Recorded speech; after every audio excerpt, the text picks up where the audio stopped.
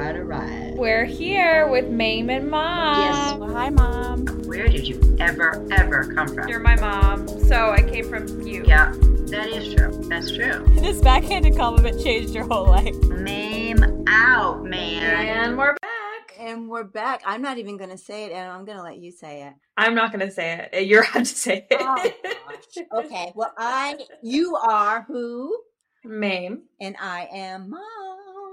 And here we are. See, it's better when you do it. Why would I have done that? It's true. I know. That is true.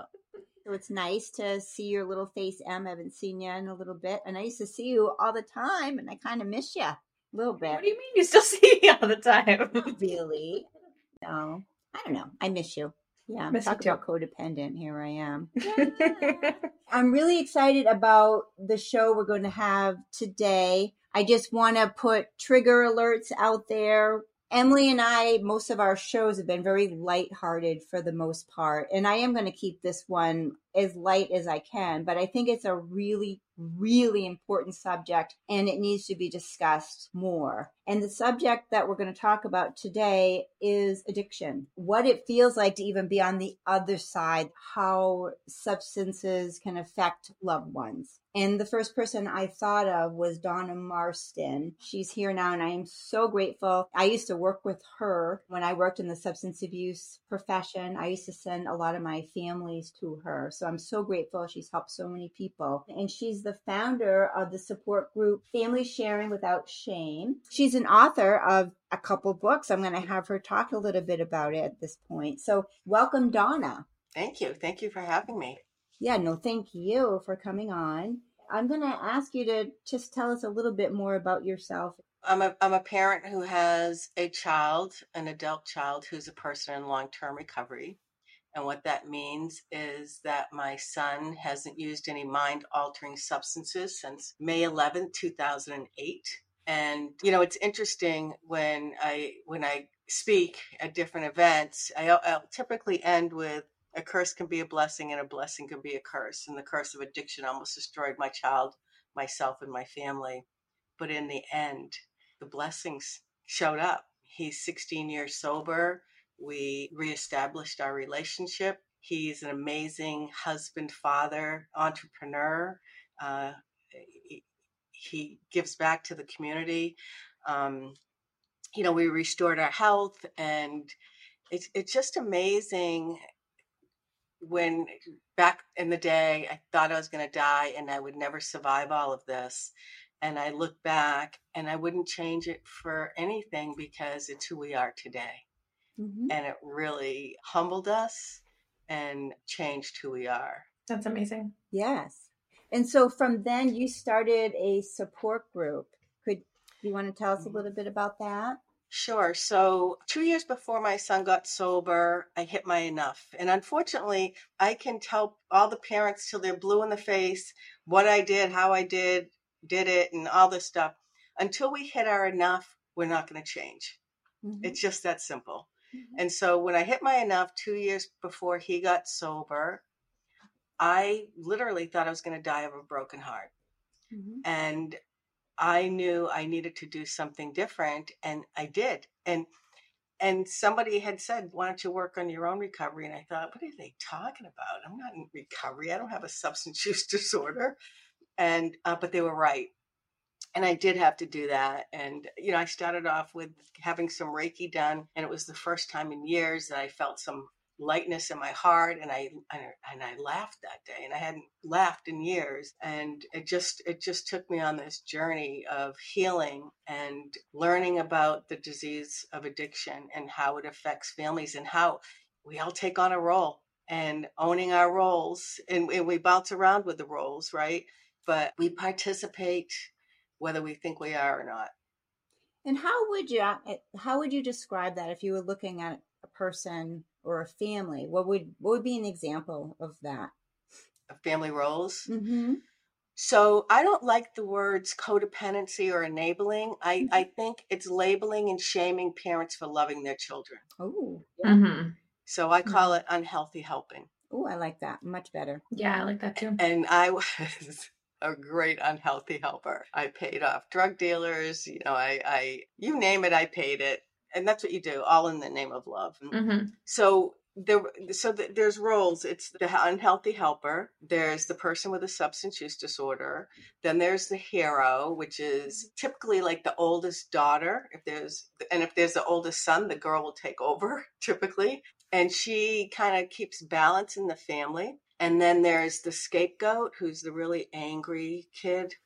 And then there's the lost child, and that was my other child. He kind of just would go in his room and not color, but, video games or do stuff like that, kind of stayed out of the way. And then there's the court jester, like the family clown. Mm-hmm. And they all play a role. And the interesting thing is the way I understood all this, navigating all of this, they were almost like negative roles that when they would talk to like me or anybody else, it almost had a negative feeling to it. I've recently learned there's a positive side to it. Mm-hmm. So like for example, the scapegoat is usually the angry kid, right? Especially if a parent has a substance use disorder. But that angry kid is the one who tells the truth about what's going on in the family. Mm-hmm. So if somebody who works in the field, a social worker, psychiatrist, drug and alcohol counselor, put that child in like leadership roles. They'll do really well in leadership roles. The lost child, they kind of stay out of the way. They might have some mental health issues as adults. Take them under your wing and maybe have them work for like or volunteer at a pet center or a shelter or something like that, right? Loving and kind, and there's a nurturing feel to it. Looking at what people often think is the negative and spin it to the positive, so that you can teach this, and we can own our roles and then heal our roles. But you don't always stay in the same role. I mean, sometimes I might have been the scapegoat. I was really angry at what was going on. You go around, but primarily I was the unhealthy helper. Yeah. Let's go back to, you were talking about your son having an addiction, and you were in the midst of things, which, I mean, if you don't know much about addiction and you have a loved one that you just want to protect and you don't want them to feel pain, especially our kids, you can feel their pain. You just want to fix it, right? Yeah. So is that kind of what was going on when you were trying to help your son? Yeah. Well, I'm his mother. Yeah. Right. Yeah, of course. That's my job. Right. Protect my child and do anything I can to keep him safe. Yeah. I had no clue what I was dealing with. Right. Right.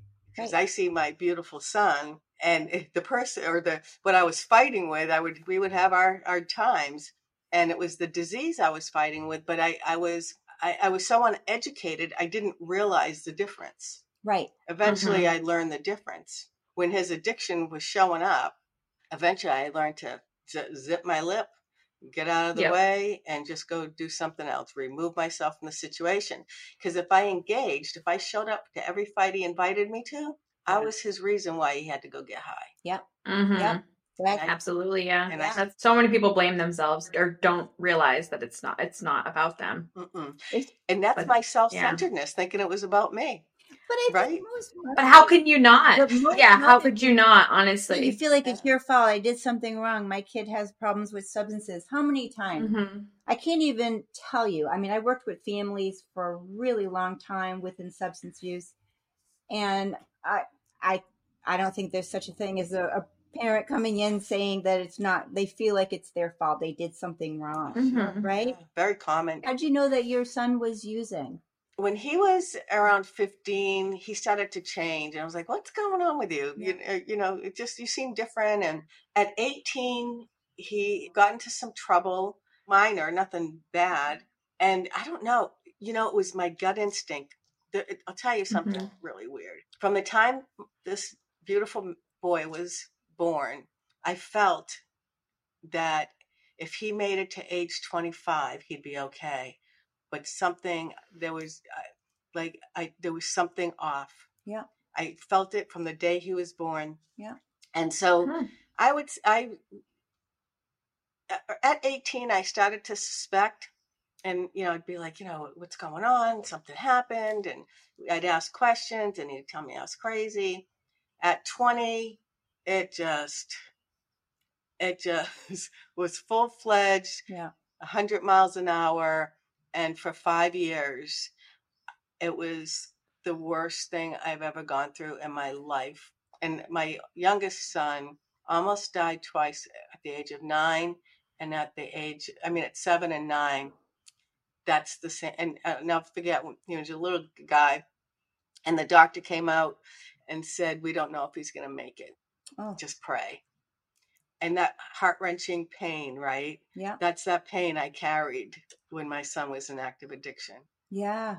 Because you're always afraid of that phone call. Yeah. Mm-hmm. That's You the know, the worst dreaded part. phone call. Yeah. And the phone rings and you're, you're always in fight or flight mode. Yeah. Yep. Now, was Yeah. he living with you that whole time? Most of the time, a couple times he moved out, and I'll tell you, I couldn't get him out fast enough because it's a different worry, right? Yeah. Mm-hmm. Yeah. But then I'd want him home so I could make sure he was alive. Yeah. Of course. Yeah. Yeah. So, it was, it's kind of crazy stuff. And you said you paid off some of his drug dealers too. Yeah. We would pay his debt. We'd pay his car payments. Yeah. He had every excuse why, he didn't get paid that week, and he hadn't been paid for a month. And then when I was going to go confront his boss, it's like, oh, what are you, crazy? Right. You know what? They're convincing. They're so convincing at their stories. Mm-hmm. Yes. Yeah. Yeah. And as a mom, you want to believe. Mm-hmm. You want to believe Of everything. course. And it's all the other people, right? If it's all the people that are dealing drugs, and it's all the people he's hanging around with, but not my beautiful boy, right? I mean, it's really hard. Denial's a beautiful thing. It sure is. Mm-hmm. It protects you. Yeah. So, oh my gosh, that must have been so hard, Donna. I can imagine. It's awful. Mm-hmm. Yeah. So finally you said, that's it. What did you say? Did you say go get treatment, or what ended up happening? Well, he had been in and out of treatment for those 5 years. Yeah. I just hit my enough, and I stopped talking at him. I stopped following him, stopped engaging. I started to work on my healing, and I started to have energy work as part of my healing. That's what worked for me, Reiki. And I just went on this spiritual journey, and I started to get well. And then I kind of starting to make a name for myself. I'm knocking on doors going, listen, I want to help. How can I help you? And nobody really wanted my help, but this one person, she connected me to this other person. And through that, they ended up sending me on a recovery retreat that the state of New Hampshire put on. This was many, many years ago, maybe like in 2006 or 2008, somewhere in there. And my mind's a little shot. I don't remember all those details. Some of it's just vague.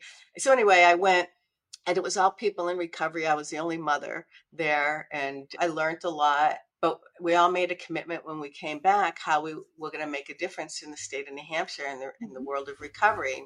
And my commitment was to start a family support group for parents. And so that's when I founded Family Sharing Without Shame. And I facilitated that for over 12 years. And I had one in Concord and one in Manchester. So I did it twice a week. Is it still there now?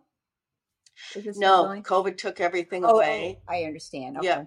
Yeah. So I have a free Facebook page called Family Sharing Without Shame, so people can engage. Yeah. And then if they want more, they can hire me. I'm a support coach, and I work with parents, and I, bring some of the healing piece into it. Oh my goodness! All of that information and experience. I bet you are a really good coach.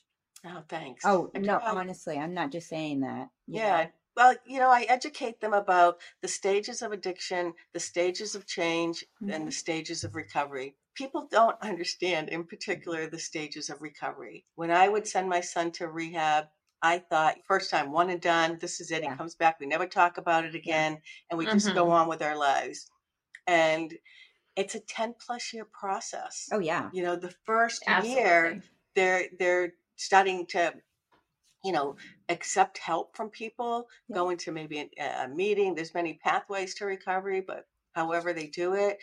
By year 3, well, the first 2 years, they're pretty much, it's post-acute withdrawal syndrome, right? Their brains are healing. It's called pause. And I would have parents come to me and say, I'm trying to have a conversation with my adult child, and it seems like there's a brain fog going on. And when I ask how long have they been in recovery, and they tell me, 12 months. Oh, well, this is why.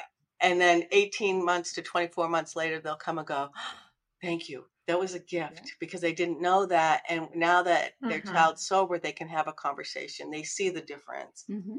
And then at year five is when they can, or is it year 3? And it's between 3 and 5 is when they're honest with themselves. Therefore, they can be honest with everybody else. Right? Because I used to be like, why do you tell stories? Why do you do this? And one time he said, I hate this word. I don't use this language, but he said, I'm an addict. That's what we do. Even though he was sober, he had some of the same old behaviors. Yeah. And it took time. And when you look at this class that I teach on the recovery, my son fits right into it. And everybody that I know fits into it. So it's pretty amazing. A lot of times it's just like, not that easy. Yeah, it's like what comes first, the chicken or the egg too. You have to look at that too, because a lot of times when you're using, you're self-medicating because there's other factors that were going on, whether it's self-esteem issues, being bullied, whatever it is, there's something else going on, right? Well, I have a theory. You might think I'm a little crazy, but I'll share it with you. I think a large percentage of people who have a substance use disorder are either empaths or empathic. Ooh. Because I think they're highly sensitive. Yeah. And because they're sensitive, life can be tough. Yeah. And so they'll self-medicate because they don't know what else to do. I even think sometimes some of them might be mediums, and that's why they hear voices and whatnot. This goes really way out there. That's but we're here for it. Yeah, I just think there's people that they just don't know. You don't know what you don't know till you know what you know, right? And if you talk to a lot of people who are in recovery and they're getting into the spiritual realm, they're doing energy healing. They're kind of finding that spiritual peace, and they're doing untraditional healing. Yeah. They're not doing the meds. They're doing it energetically. Yeah. Now, let me ask you, if you're working with a family, what would that look like? What would happen? Let's just say it's their first meeting. What would happen? Well, typically, I'll either do it in person or on Zoom, however they want to do it. I work with the parents. Yeah. Not the person with a substance use disorder. Yeah. There's all kinds of resources for them. We're limited what parents get. Yeah. And so we do a lot of talking, and I explain the roles. I never blame and shame. Yeah.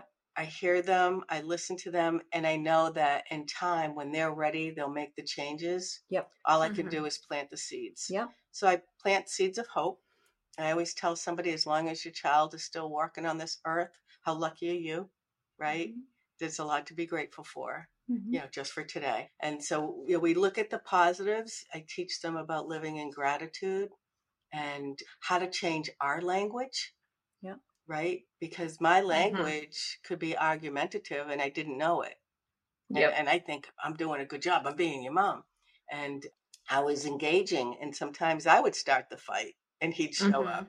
I teach kinder language. I don't label and shame people. I teach that this is a brain disorder. Their brains are wired differently than ours. And talk about that. I talk about the stages of change, the stages of addiction, stages of recovery. What does that all look like? The family roles. I have all kinds of workshops and PowerPoint presentations that I take them through. I have like a 45-minute one that I do for the first time. Really eye-opening. Yeah. Because people will go, ouch, ooh, ouch. Kind of did that. Yeah. And that's okay, because we all do it. Yeah. And we don't know what we don't know. So this gives you an opportunity to open your eyes to see things in a different light, in hopes that you can change how you engage. And then it's all about being their biggest cheerleader with healthy boundaries. The healthy boundaries. It's finding those. That is really interesting too, because I think a lot of people don't communicate. Like, a lot of people have that language, even regardless of addiction. Like, so many people communicate with each other on a day-to-day basis, just poorly, and get into arguments. Yeah. And when it really, people should think about that type of stuff, no matter what, I think. Exactly. I have a question for you. This is kind of I'm sure there's not just one answer to this whatsoever, but I mean, maybe for like other parents that are listening to this that have kids that struggle with addiction. You talked a little bit about how with your son, you were the unhealthy helper. What is a role that they could play that is more healthy? So if something makes you angry, that's a boundary. That's where you have to set a boundary, right? Because there's an emotion attached to it. So figuring that out. I think it's learning what can work and what won't work. I don't believe in kicking in tough love. I don't believe in kicking your kids to the curb, but I do believe in healthy boundaries. I do a living agreement with parents that whether their kids live with them or not, and it's like here's how we're gonna roll. If we're gonna be in a relationship together, or if you're living in my house, here are the rules. But you do it together. They get to have a say too, right? And then it's a 3 strikes, you're out. Yeah. So example, when I'll use my son, say he would come home from rehab and he'd want to move home, and it's okay. And this didn't happen with us, just an FYI. So I would say, here's the rules. No, if I'm going to randomly drug test you, and if there's signs of alcohol, cannabis, you name it, anything that's mind altering, then you have a choice. You can go to treatment, or I'm going to take your door off your bedroom and you lose your privacy. Well, he's probably going to take the door, right? Right. So, and then if it happens again, strike 2 is I'm going to put your door back on. I'm going to deadbolt it so you can't get in there. And now you get to sleep in the family room. Love it. Or you go to treatment. Now you're going to lose all your privacy. And he's probably going to pick the family room. Happens again, strike 3, you go to treatment, or I'm going to go down to McKenna House and see if I can get you a room there.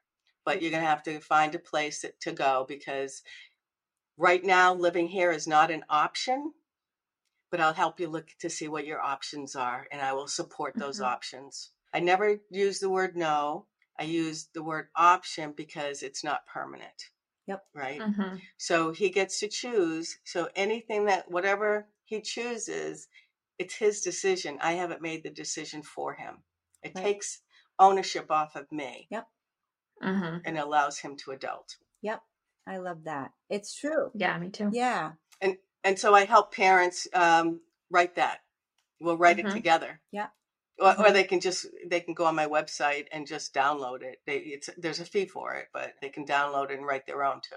Yeah. But it's always a 3 strikes, you're out policy. Last thing you want to do is have them leave on bad terms, because you always want to be loving and kind as best you can. And we do get they can level us emotionally. So yeah, it's hard. So the last strike that must be a tough one, because then you do have to be tough. You can't have someone that's living in your house. I mean, who knows what they're doing? They could be stealing or whatever's happening, right? A lot of times when you're talking about addiction, that is what's happening. They need money to feed their addiction. So that happens a lot. Right.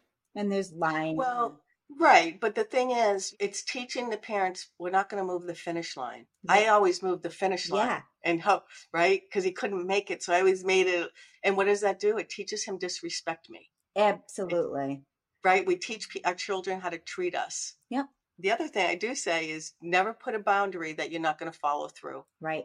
So if you can't take them to McKenna House or any other homeless shelter, then don't threaten with that, because that's not cool. You want to be able to do whatever you can follow through with.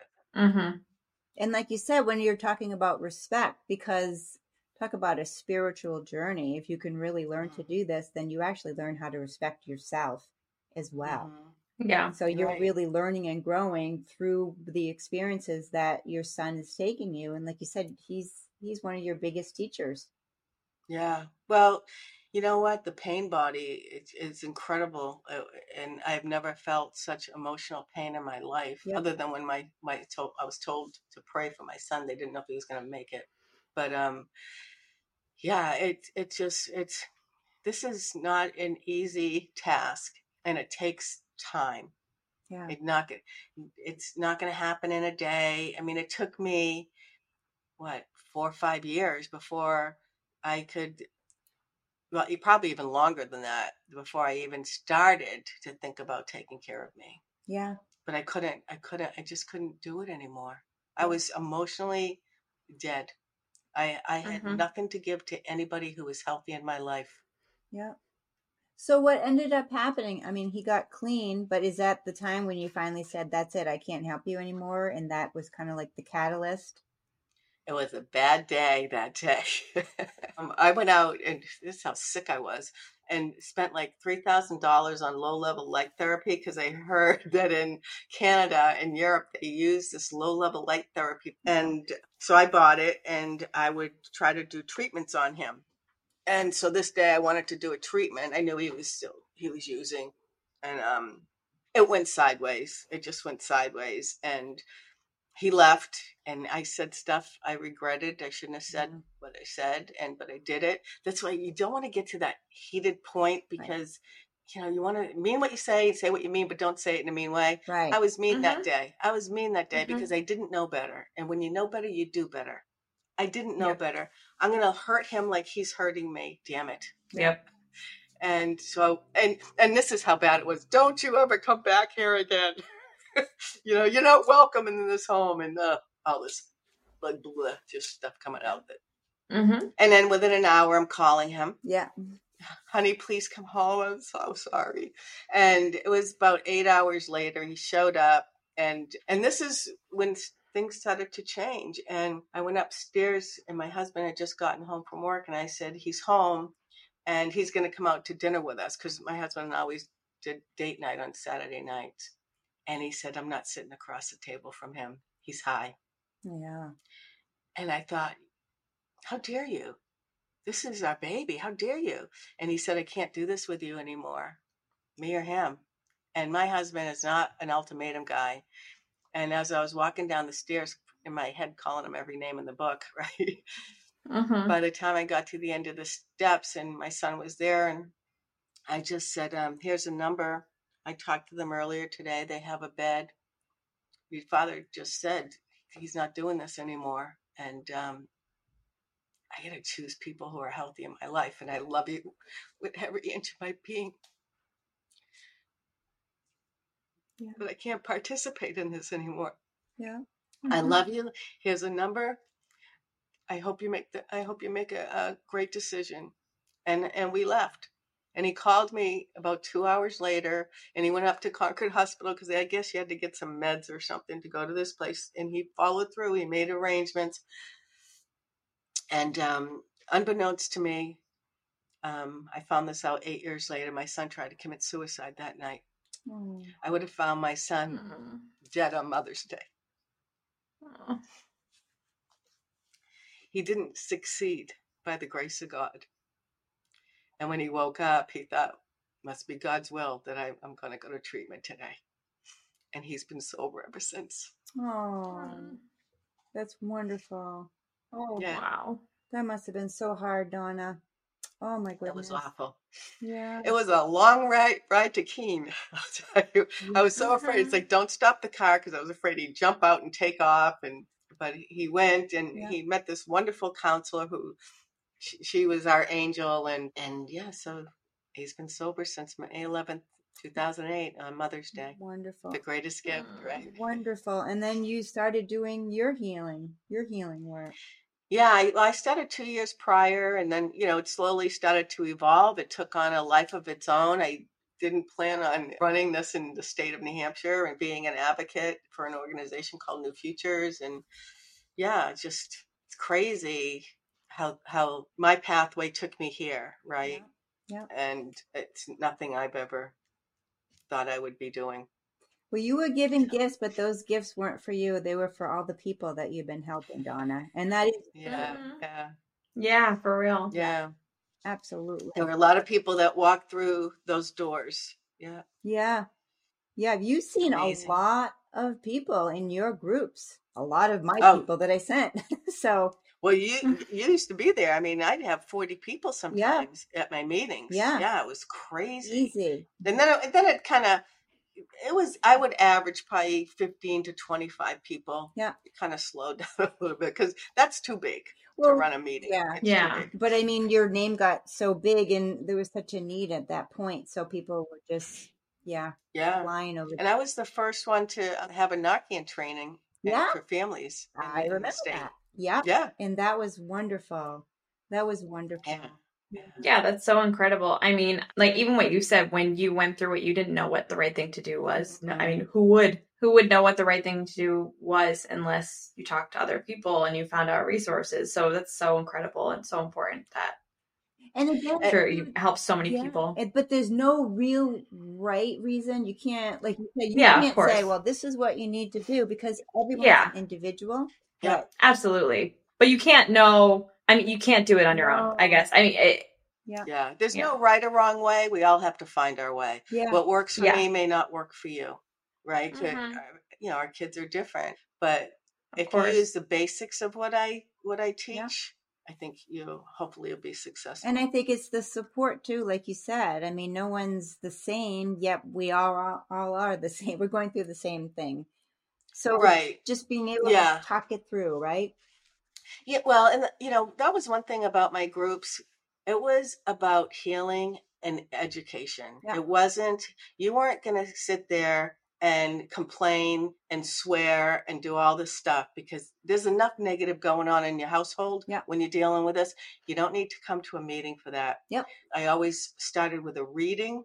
And what I would do is pay attention to the conversation from the week before. The opening reading would be about what we ended with that week. Yeah. And to open a conversation up. And then we'd always end with a positive reading about whatever. I believe in a power greater than me, and whatever, you know, all these gifts would just show up, and I'd open the page and it was like, oh my goodness, that's what we're supposed to read tonight. And so I'd have a person do that. And then we'd end by holding hands and saying the serenity prayer. And I end it with, I put my hand in yours so together we can do what I cannot do alone. Yeah. And it was pretty powerful. Yeah. Yeah. Yeah. Strength in numbers. Absolutely, Donna. Right? Yeah. Yeah. So you've written 3 books. What is the name of them? Actually, 4 books. Okay. So wow, that's awesome. Yeah, so my first book was Peeling the Onion. I think that was like 2011. I just rewrote that because it didn't have kind language in it. Okay. It had the A words, you know, addict and alcoholic, and I don't like that because that's not who our loved ones are. They're not their disease. They're beautiful people who happen to have a brain disorder. Right.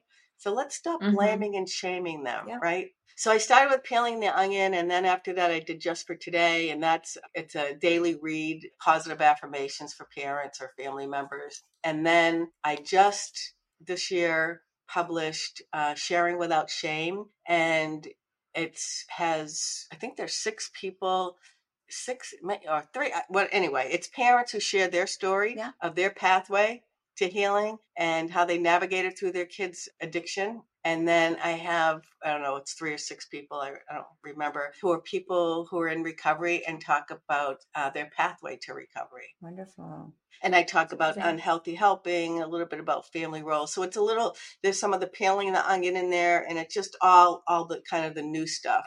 And then Healing Without Shame is a journal that goes with Sharing Without Shame. Wonderful. Wonderful. So now, Donna, if someone wanted your help, how would they get a hold of you? Well, they can go on my website, sharingwithoutshame.com, www.sharingwithoutshame.com. They can find me on Facebook, Donna DeLuca Marston, or give me a call, 603-568-0533. And great. And if someone wanted to find one of your books, are you on Amazon or?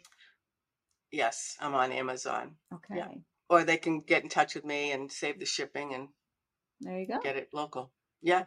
So Donna Marston, check her out. You are awesome, Donna. Thank you for everything that you do. I admire and respect you so much. Thank you. Yeah, it was so awesome meeting you. Thanks for coming. Nice coming on. You. Thanks. Thank you. It was fun. Just a quick shout out to our sponsor, also New Hampshire Made Moms, who that's our sponsor for this show, and she's amazing. She makes all custom apparel all in New Hampshire. Check her out at New Hampshire Made Moms on Instagram. She's amazing.